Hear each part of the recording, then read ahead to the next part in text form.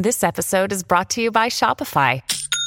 Forget the frustration of picking commerce platforms when you switch your business to Shopify, the global commerce platform that supercharges your selling wherever you sell. With Shopify, you'll harness the same intuitive features, trusted apps, and powerful analytics used by the world's leading brands. Sign up today for your $1 per month trial period at shopify.com/tech, all lowercase. That's shopify.com/tech.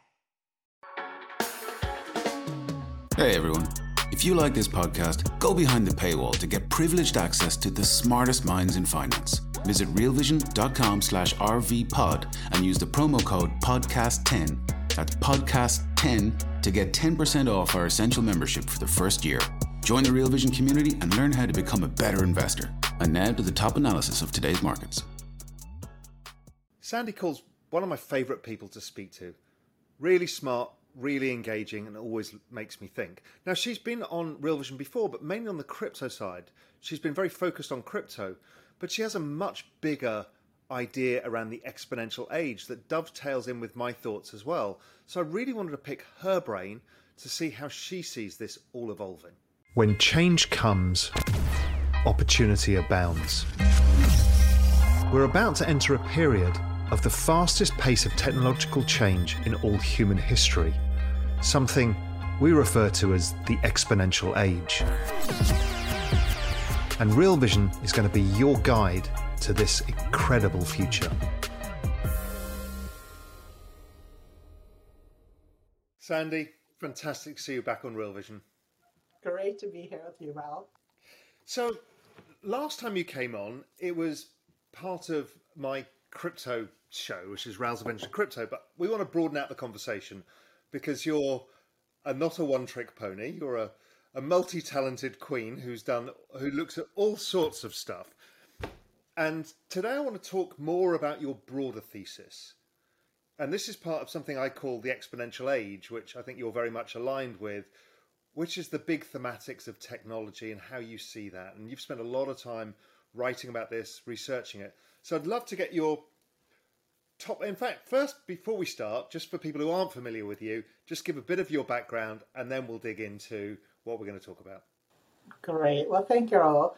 I've been in the financial services industry for basically my whole career. Started off as a reporter for the wire services. Was told I'm too opinionated to be a reporter, which was kind of the theme for the rest of my career. Became a research analyst in the commodity markets, then a portfolio manager for many years, trading in a commodity pool. Then became fascinated by the technologies that were coming out right around the 2000. So moved over into consulting on how emerging technologies were changing the investment management delivery model and the financial services delivery model. Spent many years consulting, really got deep into alternatives and operational processes, joined Citi as part of their prime brokerage unit and really built out their hedge fund consulting practice to help hedge funds think about how to really deploy these new technologies and become much more institutional in the wake of the 2008 crisis. And then began a thought leadership practice in 2009 that really took a 360-degree view of the industry. We talked to asset owners, we talked to intermediaries, consultants, fund of funds, wealth managers, private banks. We talked to investment managers and hedge funds and private asset firms. And we had a fintech practice within my group where we looked at all the emerging technologies. And we would put together these views on the industry of how we saw both the near-term evolution of the investment management and wealth management industry, so the next 1 to 3 years, and then obviously looking further out, where might there be disruption in the investment management and wealth management industries. So we started looking out 5, 10, and 15 years. Did my first paper on tokenization and crypto back in 2017. And over the years just became increasingly fascinated by what a transformational moment we are at in terms of building new models for the future. So really wanted to get very involved and chose to come to Franklin Templeton because we are a firm at Franklin Templeton that is really, we're based in Silicon Valley area. We've got that whole mindset about innovation in the future. And there's a great team here that's been doing fantastic work that I had known for many years. So joined Franklin Templeton about a year ago. And what's your role at Franklin Templeton now? What are you focused on? I am leading a thought leadership practice here that looks at disruptive technologies. And I'm also working with our digital asset unit on our strategy for how to transform our own business and our own investment portfolios moving into this space. Yeah, and we talked a lot about that in our previous conversation, which wasn't that long ago. But let's talk about the broader technological space. What's your framework of understanding? Because everyone's trying to rapidly put together a framework which is changing very fast as things are changing. So talk us through that, and then we can dig in. So I loved your analogy in the beginning about exponential era, because really when you look at what's happened over the past 60 years, there has been this incredible speeding up of technology innovation. If you look at from the first computing mechanism, which came out, to the launch of mainframes, that took us almost 100 years, right? Then from the emergence of mainframes to the personal computer took us almost 40 years.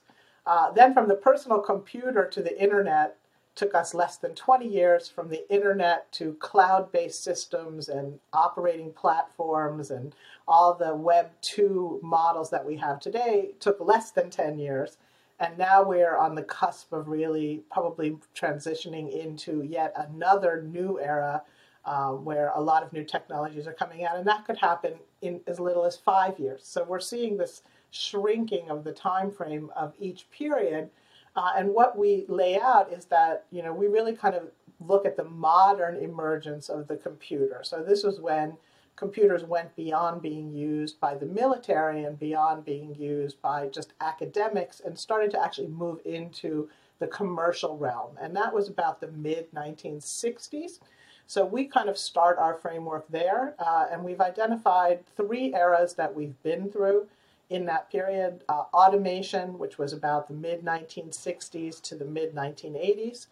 Digitization, which was the mid-1980s to about 2000. The current era that we call virtualization, which we're in today, and the emerging era that we see coming, we're calling decentralization for how the technologies are changing. So that's kind of how we've laid out this framework, and we talk about how different types of technologies changed in each of those eras. And so if we're talking about virtualization, what's your hypothesis there? How do you see that, and what are the technologies involved, and how do they all fit together? I know that's a big question, but... Yeah, so I'd say that there's a few key components to virtualization. The first has been that we have taken mobile technologies and just seen, it's almost unbelievable how quickly mobile technologies have advanced all over the world. If you think about the first real commercial mobile phone did not emerge until almost 1998. Right, in terms of capabilities. And the smartphone came out less than 10 years later. And today, when you think about smartphone penetration and the device penetration, that has just been overwhelming. And that really was so important because it freed people from needing to be at the computer. So mobile technologies allowed us to really be connected anytime, anywhere. Then we started to see all of these types of new devices and network connectivity that were beginning to give us information that we never got before, right? So we've started to see the Internet of Things and sensors being implanted, and actually machine-driven data is now the largest and fastest growing category of data in the world. So we've had all of these new machines being connected. So everything from our smart refrigerators and our smartphone watch, our smart watches, to sensors that are operating in big shipping networks or operating in farming networks or in space. So we've seen a lot of connectivity and virtualization of the data coming from networks. And then we've seen the emergence of all of these platforms that enable social engagement. So, in the beginning, the web was all about websites, and the website was static, and you saw whatever the company wanted to deliver. Now we are all part of these networks, and they can be social networks. They can be networks where we're actually obtaining services like Uber. They can be networks where we're shopping like Amazon, but we're now part of this very networked economy. And those, I think, are the big three areas. And of course, underlying all of that is the technology itself, which is cloud-based technologies that are operating on APIs and making it very easy to build new technology, which used to be I had to build and program and code an entire system. Now I can actually borrow and use other people's functions and technology. So it's become much easier to build because we've virtualized those capabilities. Hey everyone, we're going to take a quick break right now to hear a word from our partners. We'll be right back with more of the day's top analysis on the Real Vision Daily Briefing. When you need mealtime inspiration, it's worth shopping Kroger, where you'll find over 30,000 mouth-watering choices that excite your inner foodie. And no matter what tasty choice you make, you'll enjoy our everyday low prices, plus extra ways to save, like digital coupons worth over $600 each week. You can also save up to $1 off per gallon at the pump with fuel points. More savings and more inspiring flavors make shopping Kroger worth it every time. Kroger, fresh for everyone. Fuel restrictions apply.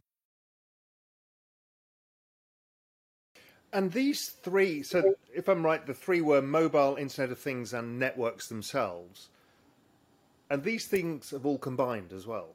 Yes, exactly. And now they're all coming together in ways that, are really starting to change our behavior as people. And that's really, where we took this framework. We talked about how the technology has advanced. And then what we started to write about it and realize is that as this technology evolution and revolution has occurred, it's led to certain behaviors and behavioral, what we call mega trends, that are really changing the way that society has operated. And at a very macro level, what's been so exciting, Raoul, is that they are really changing the empowerment of individuals, and they are giving individuals more and more ability to do things on their own. And it's really changing the dynamics of commerce and government and really everything that we do in our daily lives. Yeah, I mean, one of the things that I've spent a long time thinking about and spoken to people like Balaji about as well is this idea of this network states. Because, where you and I grew up, we live in a village or a town, and it was a physical state. And yes, we used a mobile phone to call our friends who were somewhere else, and not a mobile phone, a landline. And, we connected. But now we exist virtually anywhere and anywhere in communities and societies. All of the businesses we work for, we work from home, or we work, with colleagues around the world, and it's seamless now. It seems that idea, this distributed network idea, is a big thing. And we're seeing it not only in crypto, but we're seeing it just in how humanity is operating in societal level. Absolutely. And it's so interesting because these networks transcend a lot of the boundaries that used to define how we lived our lives, right? Governmental boundaries, corporate boundaries, familial boundaries, right? Community boundaries. These are all boundaries that have been eroded as these networks really allow individuals to spread, and we call it in the paper, build their personal brand by who they affiliate with and how they affiliate. And that is something that was just not possible as little as even 10 years ago. Yeah, but it also changes society in a more fragmented way. So we fragmented anyway by physical geography or where you went to school and all of that stuff. And we've broken that all apart, and then we're redoing it online, but in different ways in a more fluid way, because you don't have to move house anymore. You can just leave one society and move to another instantaneously online, according to your needs, desires, or whatever. Mm-hmm. Yeah, it's fascinating. And it's enabling, I think, a new power, right, to emerge from the crowd, right? That ability to come together is creating a new, almost body of both political and sociological and even commercial weight that sometimes feels very out of control because it's a crowd. And we all know that sometimes crowds really behave in ways that are irrational or illogical, as well as being very effective sometimes at coming together. So it's really putting, I think, a lot of strains, and a lot of, I think, what we're seeing in a society today is a result of people really making this transition and being in the middle of these two models. But it also feels like as a society we're learning how to deal in crowds, how to work together in ways that we didn't do before. And, I look at it and think of, one of the big online movements has been the investing movement. Firstly, it was Occupy Wall Street, which was a physical movement. A bunch of people went to camp on Wall Street to protest. Then really what happened was GameStop was the same kind of people, but doing it en masse online and taking a positive action to kind of rebel against the system and to try and be less disadvantaged in that system. Now, whether that worked or not, that's up for debate, but it was like a genie came out of the bottle, and we've just seen it with bank runs. It's like the crowd now is more powerful, faster, and more knowledgeable than any individual. This hive mind idea that I'm stuck with, I think, is a huge breakthrough for people. And what I find so fascinating about that is the variety of people that being part of this crowd really appeals to, right? I like to point out to people, and you brought up the whole meme stock, right, with GameStop. My 86-year-old father and my 18-year-old nephew were in the same community talking about what meme stocks to invest in. And they were both equally as excited about it. And I did love that aspect of it. But there is something, I think important and empowering about that ability, because our life has been really shaped in many ways by so many institutions, and individuals have not had a way of being responsive to institutions. And I think that, what we're starting to see is that the crowd is finding a way to come together in their power to really become a entity that can engage institutions, right? I don't think they replace them, but it's good to have a voice. And that's one of the things we talk about in our new paper, this idea that the crowd has given an ability of individuals to both have a voice and to engineer an exit. And one of the most interesting statistics that we found in the paper was there was a study, and it said when, we see these boycotts online, boycott this company because of whatever reason they're doing that you disagree with. They said that the boycott itself actually has very little impact on the company, but the coverage of the boycott, the national media coverage of the boycott, for every day that the national media covers a boycott like that, the price of the underlying stock tends to decline by 1% per day. And that they said that in more than 25% of the cases, it pushes the company to actually acquiesce to the demands of the crowd. And just to even think that could have that kind of impact, that was something that was unimaginable 20 years ago. Yeah, I just think there was a new form of democracy that is more egalitarian, because you vote by being an active participant in a particular movement online. And it also highlights how out of date institutions are. And I don't know if you've read the book, The Fourth Turning by Neil Howe and William Strauss. I mean, this feels to me... Sitting here on my desk, Raoul. That's so funny. I reread the last chapter of that book, maybe every 6 months, because it's so... He's got the new version coming out, which is The Fourth Turning is Now, I think it's called. So I can't wait for that. But it feels that we're at that fourth turning moment where institutions are going to get reshaped because of how we're now operating online. We're seeing it with the system of money, with Web3. We're seeing it just in these online communities, that it makes government structures as they are feel a little bit outmoded. Well, and one of the things we look at in the paper is that this idea that because of all the technology changes we've experienced, individuals are actually able to act like an institution now. We call it the institutionalization of the individual. And I think that alone really is pushing the boundary on what institutions can implement without really responding to the feedback loops that they generate. And that was always, I think, a key part of what's been missing in how society operates, right? And now we're starting to see a much more, I hesitate to say, but maybe equal playing field where people can really influence back the institutions and change them.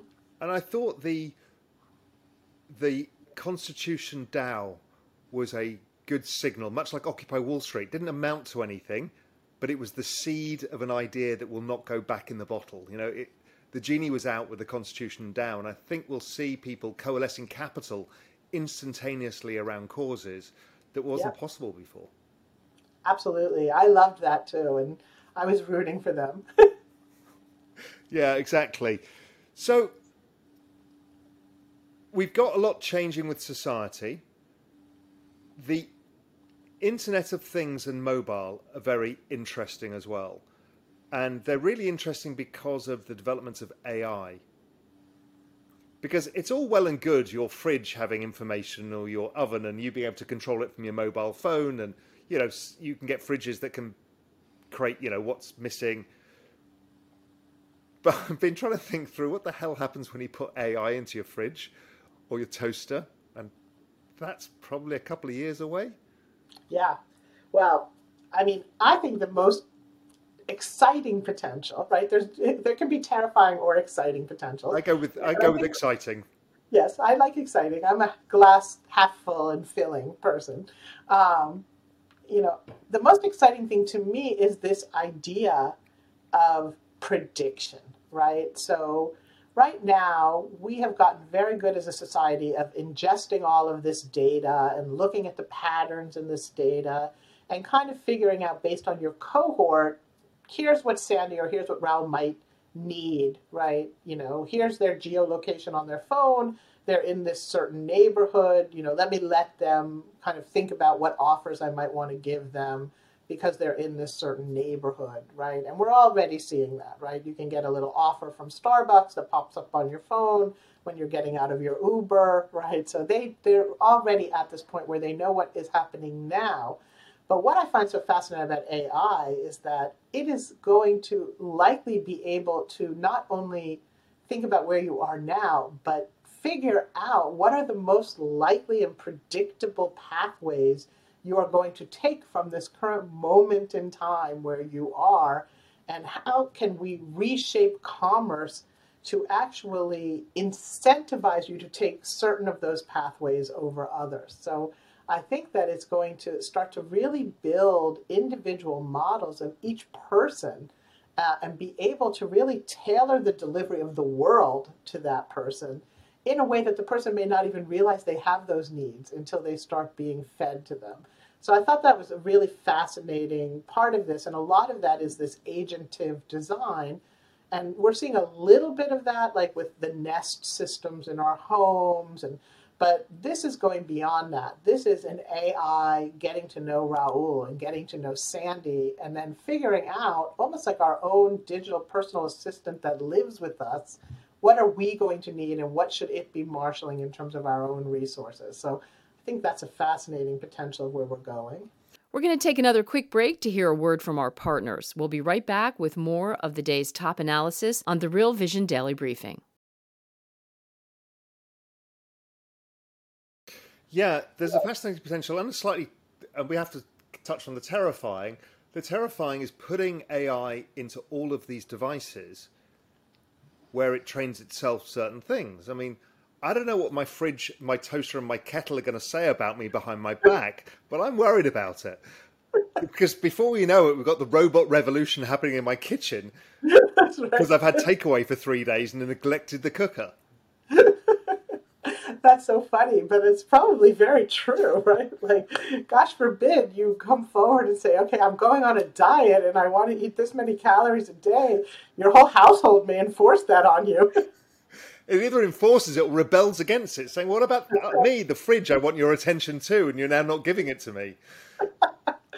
I mean, there was a pretty terrifying interview that I read where a technology writer had interviewed the AI, and it was a little bit horrifying, the results. So I don't know. I mean, they're not human, so you don't know what's going to really drive them and how they're going to respond. So, yeah, I think we're in for a very, very disruptive period over these next few years.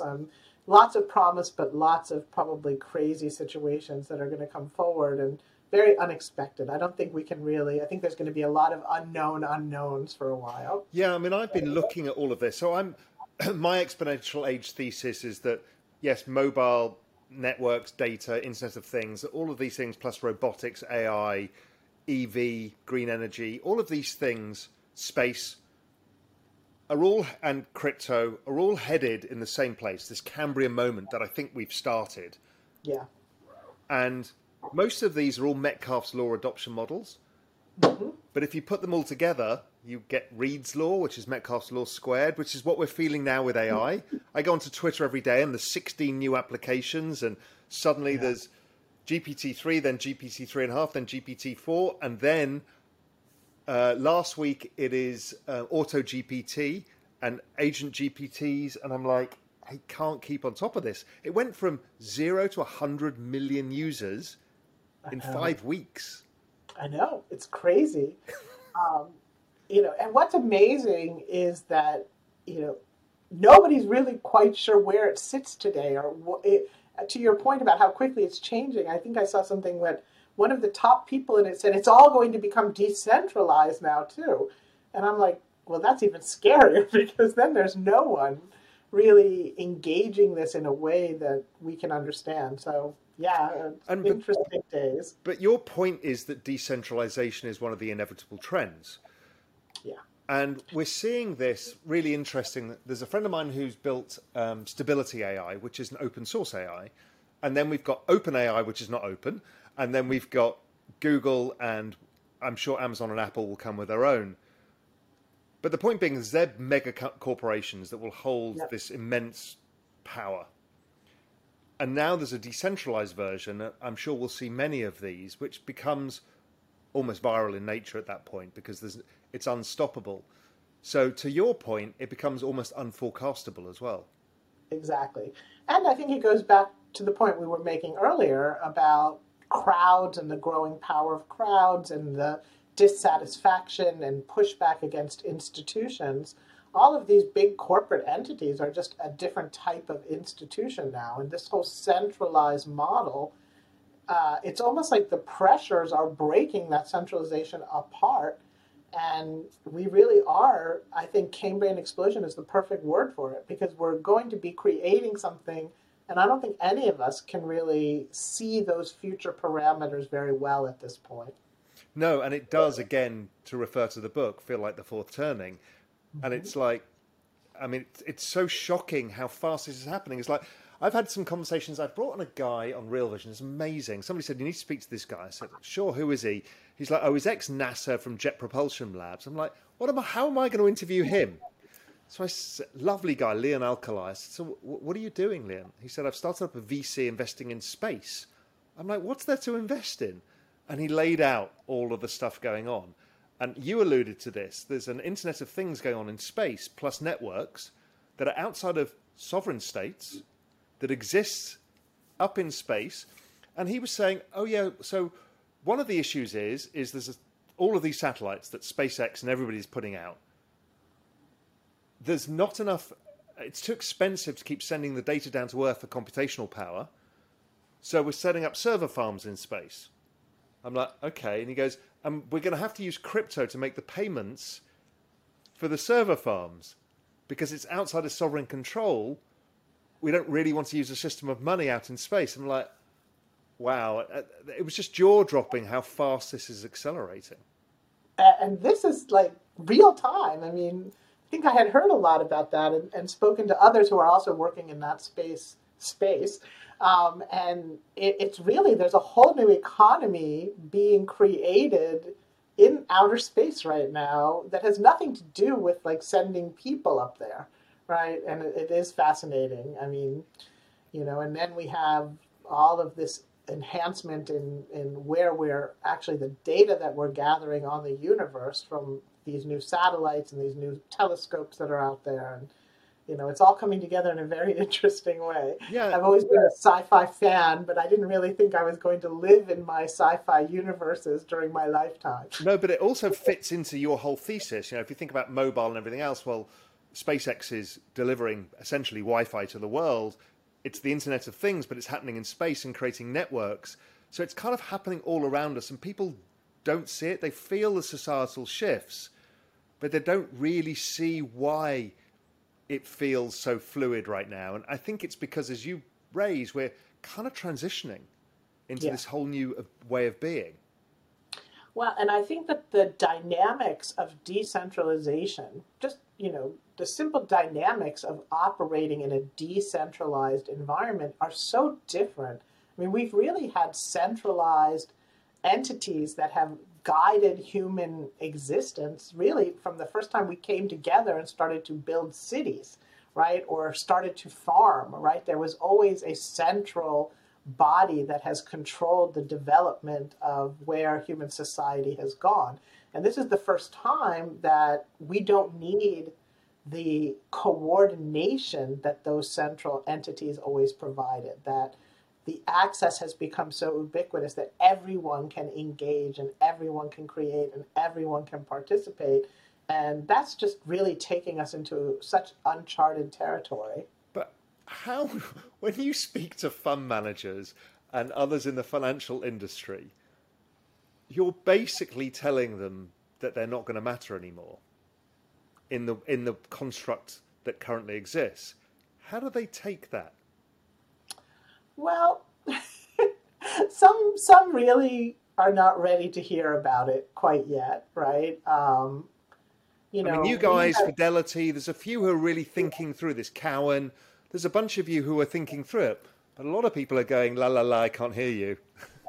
I think it's la la la, I can't hear you. I think it's that, this is a very analytic industry that likes to deal with data. And a lot of people in this industry have been trained in exactly the same way to deal with data and build models in exactly the same way. And those models have worked for pretty much the entire lifetime of these individuals. So to now come to them and say, hey, this isn't going to work, that's a very hard message for people to hear.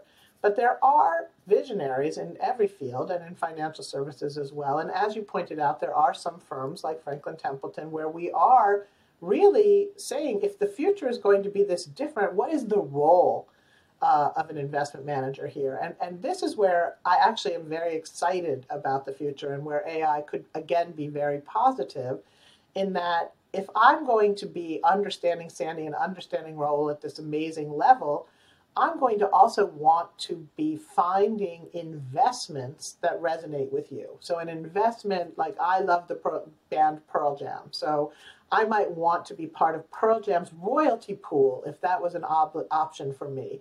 And that would be generating income for me, but I could also structure that investment product so that I'm also getting maybe some exclusive web audiences or concerts. And I could turn that investment instrument into something that also gives me enjoyment in my life. And I think this is where we're going to head, in that our investment portfolios are going to enable us to have more benefits and live our life in ways that satisfy us more and give us more emotional payouts as individuals. And I think that's a very exciting direction. So yeah, one of the things that not everything is negative about where we're heading. One of my thought processes that it was a conversation I had with Yatsui from Animoca Brands that made me think this thing through is, okay, we understand we're going to get replaced by AI in the labor force. That's offset somewhat by demographics, but there's going to be problems. So what role for humans? So we think about universal basic income. But the idea that I'm thinking through is universal basic equity, which is the Web3 idea, where you can be a member of a community, whether it's a band or whether it's a political movement or whether it's a ecology movement, doesn't matter what it is. If you're a good community member, you can get rewarded in the native currency or assets of that community, be it NFTs or tokens themselves, fungible tokens themselves, to be an active community member. And that actually might play into this decentralization idea and this new world where we don't have to operate in the institutional world any longer, because maybe there's no role for us in that, but there are other ways that humans like to coalesce. Well, and the other part, I completely 100% agree. And I think Yatsui is one of the most brilliant thinkers of our age. He's really helped to influence a lot of my thinking as well. And I think that one of the other interesting aspects is, I like to say, not universal basic income, but universal basic data. Because in these new decentralized models, they're pseudo-anonymous for the most part. So the personal data really goes back, the ownership of your data reverts to the individual. And I really think we're just a few years off from us being able to use our own personal transaction data as a currency that we are able actually to either get directly incentivized by or barter with to gain access to other goods and services. And I think that is also a super interesting and exciting development with this decentralization, and back to the original theme we talked about, this growing empowerment of the individual.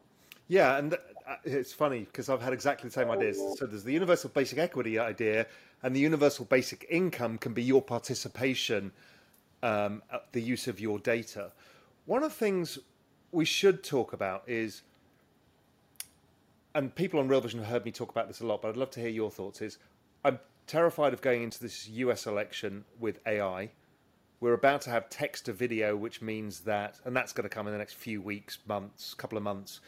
So we can basically make tailored videos. There could be a different one for Sandy, different one to Raoul, instantaneously at scale, giving different messages from people you don't know what's real and what's fake. Right. So this problem is gigantic, and as of societal importance, I'm not sure whether anybody's ready to solve it. And I've spent time speaking to Google, Amazon, Facebook, LinkedIn, everybody saying, guys, you've got to do something because you're the only people who can, and they can't get their shit together. And they won't agree a common set of standards. So I think they're going to get forced into it. And that feels like that will happen because of an election that becomes very complicated. That we need, and my point being is we need digital ID.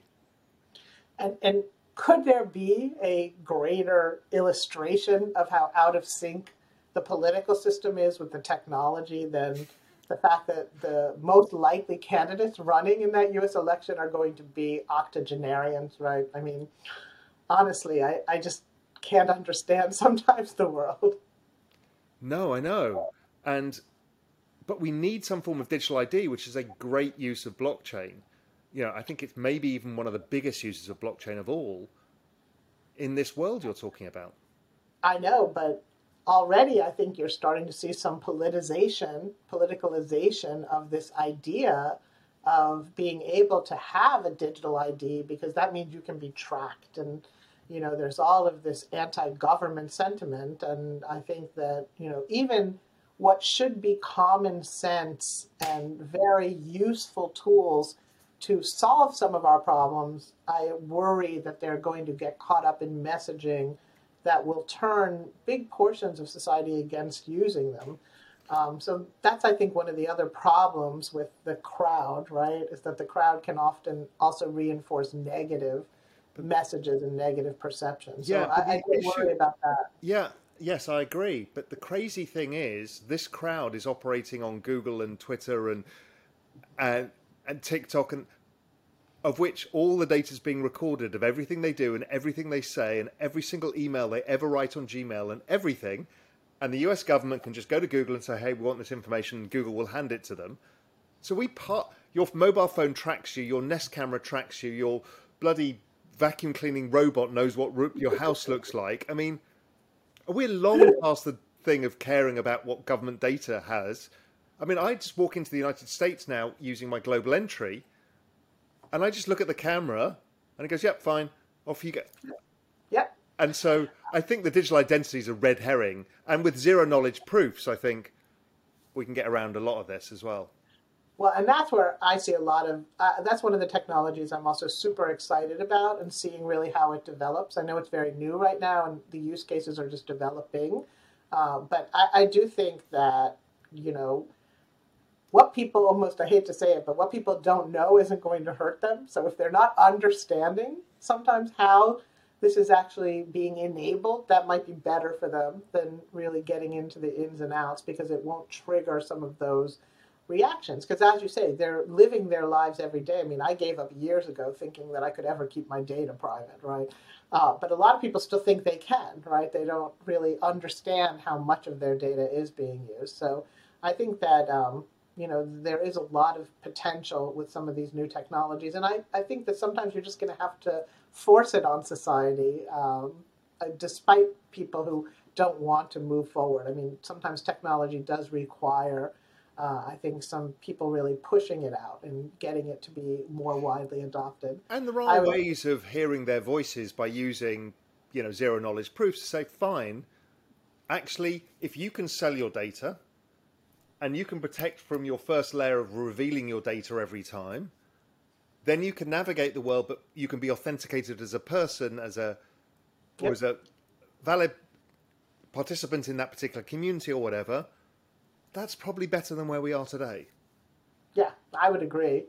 And that's going to be inevitable, because as we move on to these decentralized blockchains where commerce is going to migrate and where it's being built, they don't collect that personal data. And all of the data on the blockchain is public, right? So all these centralized platforms that today are using that data to drive so much of their income, that's going to be transparent to everyone. That edge disappears as we get into the decentralized world, and that blockchain data is publicly available. So we're going to need to find new ways for people to understand how data is used in that environment, where suddenly all this data that's proprietary today becomes publicly available. Now, when I think of the history, the computation, then let's say mobile, and then the virtual, it leads into the bigger thing, which is, I think, where this all comes together is the metaverse. That's where, yes, there's robotics, which is another side, but if we think about a lot of this, it's the living of our digital lives in rebuilding societies in a digital native way, where digital assets, digital currencies, and this world exist. It feels that everything leads to what we know as the metaverse. Is that your basic hypothesis as well?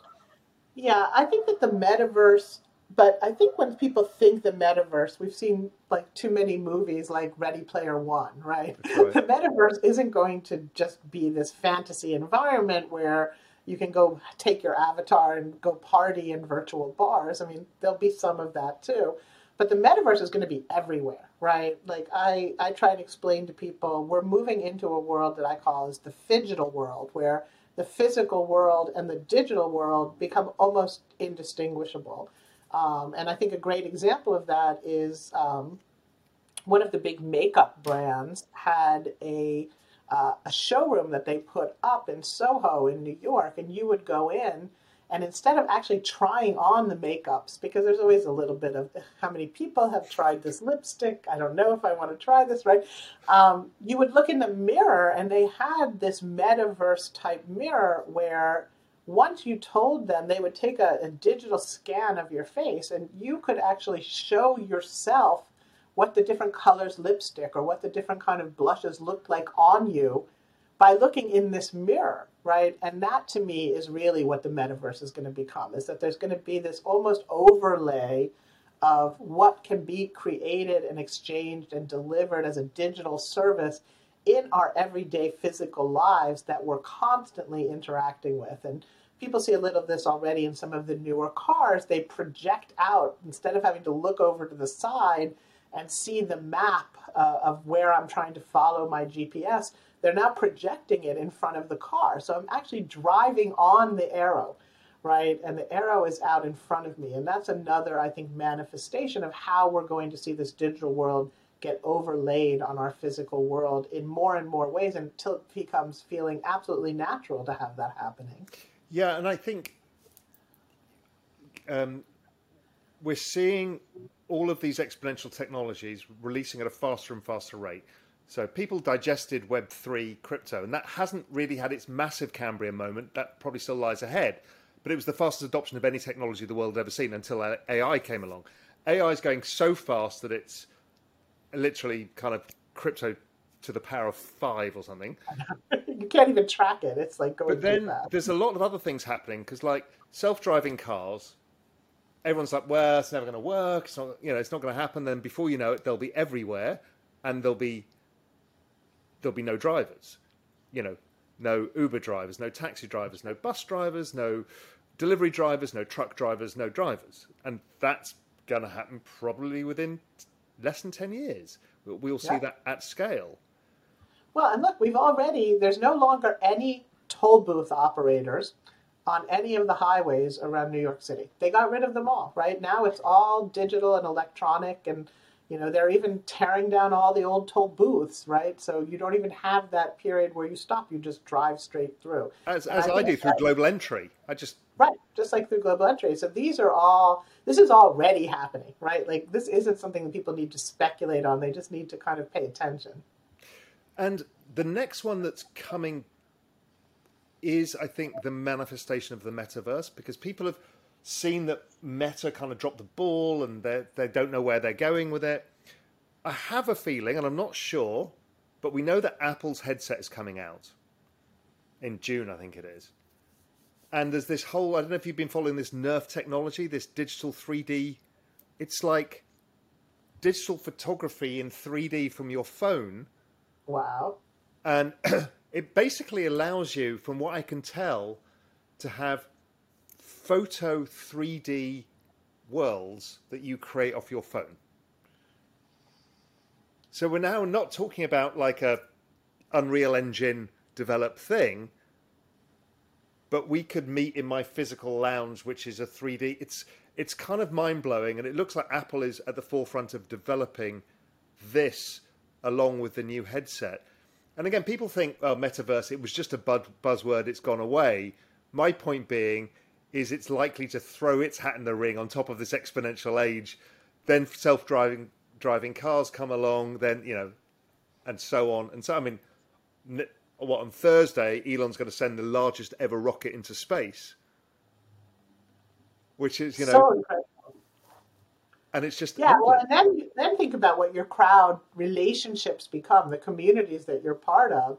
If now you can be physically together with those people from a visual perspective now, you're adding yet another sensory dimension to how you create and build community. So we're rebuilding the physical world, but without the constraints of the physical world. So we've got used to this, because before I'd have to come to meet you where you were. We'd have to go and sit down somewhere. We'd have people with cameras all over the place. And now it's come that we can just spin up this is a Riverside or a Zoom or whatever. We can film it. So this is a metaverse experience in its own right. And you and I have chatted many times and never met, but I feel like I know you because we've spent plenty of time chatting and this kind of stuff. And in a few years' time, we'll be kind of sitting next to each other, but not. And what we've redone is, going back to your original hypothesis, is in this new decentralized, globalized, networked world, we're rebuilding societies in ways that still work for humans, but that are different for the digital age. Very different. And I think in some ways that will add a much more personal dimension to the way that we are engaging, right? These screens are great. I feel like I know you well as well, right? I feel like we have such fun conversations, but it will add that physical dimension to it so that we feel like we are in the same room and visiting with each other, right? And that will take away a lot of this physical need, I think, to traverse the whole globe and to go through the wear and tear of travel, right? Like, people will be able to build relationships all over the world, just like they've used social media forums to build communities all over the world now. And, I don't have kids, but I figured this out a while ago when I went to my oldest friend's house, and it was a Saturday afternoon. We were having lunch, and his son was in a gaming chair with his headphone on, chatting away with Fortnite, I think it was, or one of the big games. And I'm like, what's he doing? He said, why is he not out playing football with his mates, or doing what we used to do, is hang out at the shopping mall with our friends and drink coffee and figure out where the party was and whatever. And he's like, oh, he's with his friends now. I'm like, what are you talking about? This is, and I realised that he was hanging out. He's got his friend in the US, his friend up the road, his friend in Manchester, and they're all chatting and they hang out all day in this digital world. Now, you and I didn't grow up like that, but that generation, Gen Z, no different. To them, it's kind of weird that you don't have that world. Well, and it's about connection again, right? We talked about how we used to use phones, and I remember I could only walk as far as the phone cord would allow me, and being so excited when my parents got a longer phone cord because I could go into a different room, right? But it's that same connection. It's just our only options were to get together with other children in the neighborhood to physically connect because there was no other medium. But now they really are living these very different global lives with people that they can connect with from so many different parts of the world and society. So maybe some real good will come out of that too, and that people will begin to, really start to accept people from other areas more and accept people from different backgrounds more as they connect more without having the physical limitations of where they're currently located. So with all of this going on, and you talking to a lot of people, what do you think the next big thing is that people are not seeing? Because there is so much going on. What do you get? Sandy is excited about saying, people don't know this is coming, but this is coming. What's that thing? I think it's going to be, this idea that I carry my community and its privileges through a token that I can have with me at all times, where it unlocks physical experiences as well as digital experiences, so, right? Web3, you think, is the thread that ties all of this together? Yeah, I think it creates the economic backdrop, which we've talked about with these networks and these decentralized networks that are extra governmental, right? No government controls them. But what I think it also creates is this ability to execute these smart contracts and this smart contract language in a vehicle that is completely transferable and carryable in a mobile device. So all of a sudden, it's like the ticket to everything, right? It's not just the ticket to the concert. That's right. It's the ticket to the concert, the ticket to getting into a special community where I'm getting exclusive merchandise and exclusive access. It's the ticket into a set of classes where I might be learning things that are important to me to be able to develop my own skill sets. It's the ticket to travel to meet up with certain other people in the world that are equally as interested as me, right?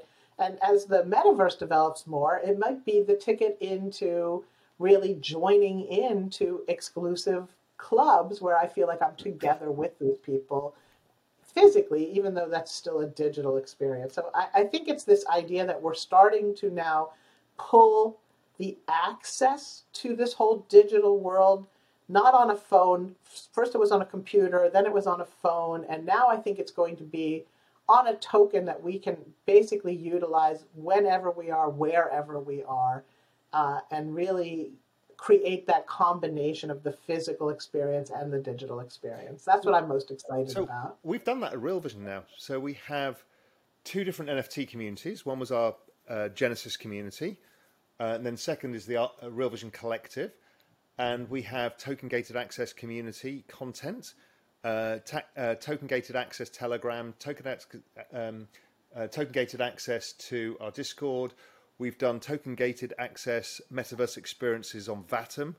And yeah, we're building all of this out for exactly the same reason. Is I think this is the future of how like-minded people coalesce around like-minded causes.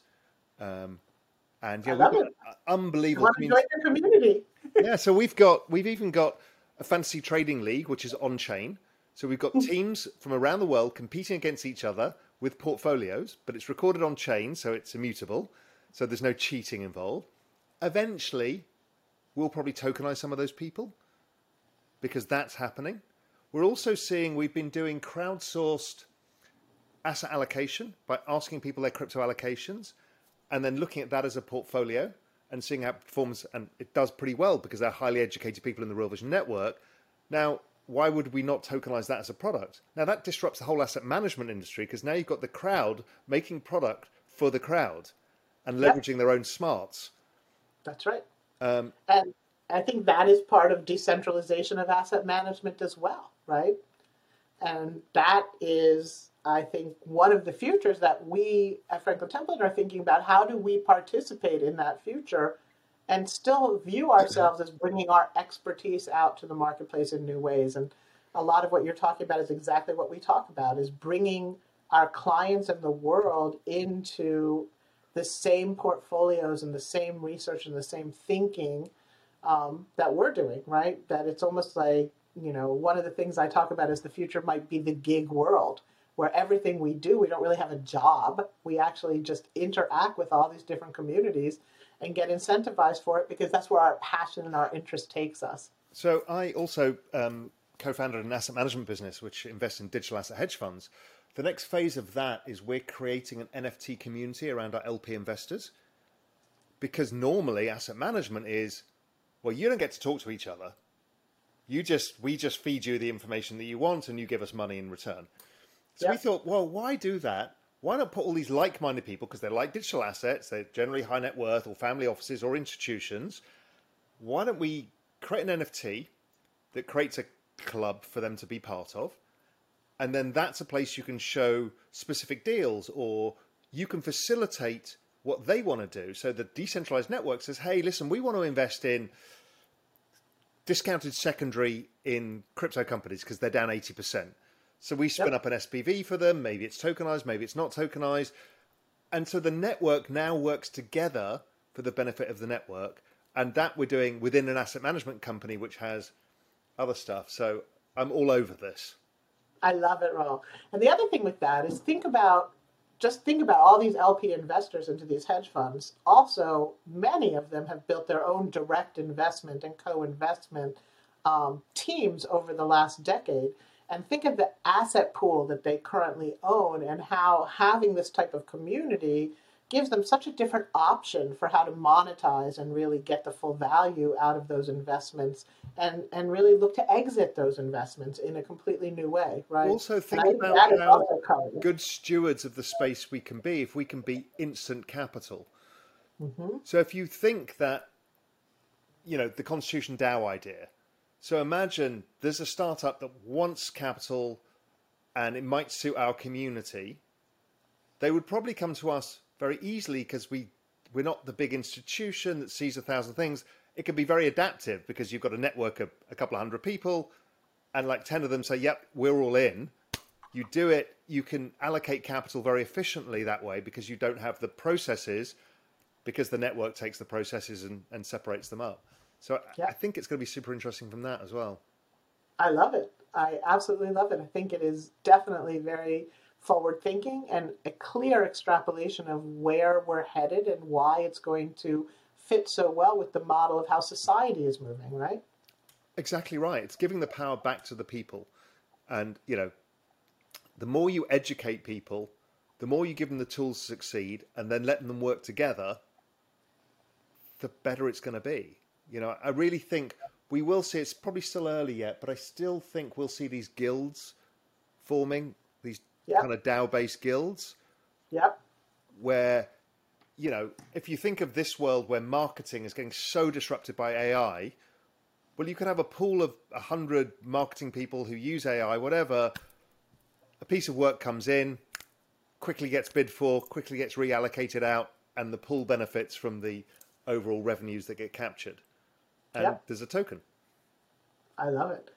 I also think that we're going to see, this very interesting way that people get caught short and got caught by surprise, right? You and I are having this conversation. We really have a lot of thoughts on where the world is heading, and we think a lot about what it's going to mean for the world. But I've been speaking to a lot of people in the traditional financial industry, the traditional investment industry, banking industry, wealth industry, and I think that many of them have no idea how quickly their businesses might get disrupted, right? I think that these models sound almost fantastical to them, and not anything that they would need to worry about. And when they start to see the business go out the door, I think it's going to surprise them. I mean, look, a bank run happened in 12 hours now, right? And everyone was caught completely flat-footed by that. And nobody was expecting that something like that could happen, right? But I think you're going to see episode after episode of that really catching a lot of the traditional industries unaware, not just our industry, many industries. I don't think they understand how quickly these models may take over from the way things operate today. Sandy, I think we're lucky to be alive right now, right? We get this fourth turning moment where technology is exploding. We have no idea where it's going. And you can either fear it and fight it, which won't work because it's decentralized and it's relentless, or you can go with it, invest in it, and just go along for the ride. So I've bought the ticket, take the ride. So that's my viewpoint on it. But thank you. I'm on the seat right next to you. As ever, thank you so much for coming to chat, and I'm sure we'll chat again soon. Great. Thank you so much. So much fun. Thank you, Raoul. Brilliant. As you can see, always a fun conversation with Sandy, wide-ranging. There's so much to discuss, where this is all going, how it fits together, how these network states, how these digital societies come together, what it means for crypto, how AI fits into it all, and what this all means in the broader context of the exponential age. As you can probably figure out, the exponential age is moving so fast it's difficult to keep up with, but it is really fascinating, and conversations like this are very important to help us all drive our understanding forwards. What's up, revolutionaries? Thanks for tuning in to the Real Vision Daily Briefing. For more content like this, head over to realvision.com and get unfiltered access to the very best, brightest, and biggest names in finance.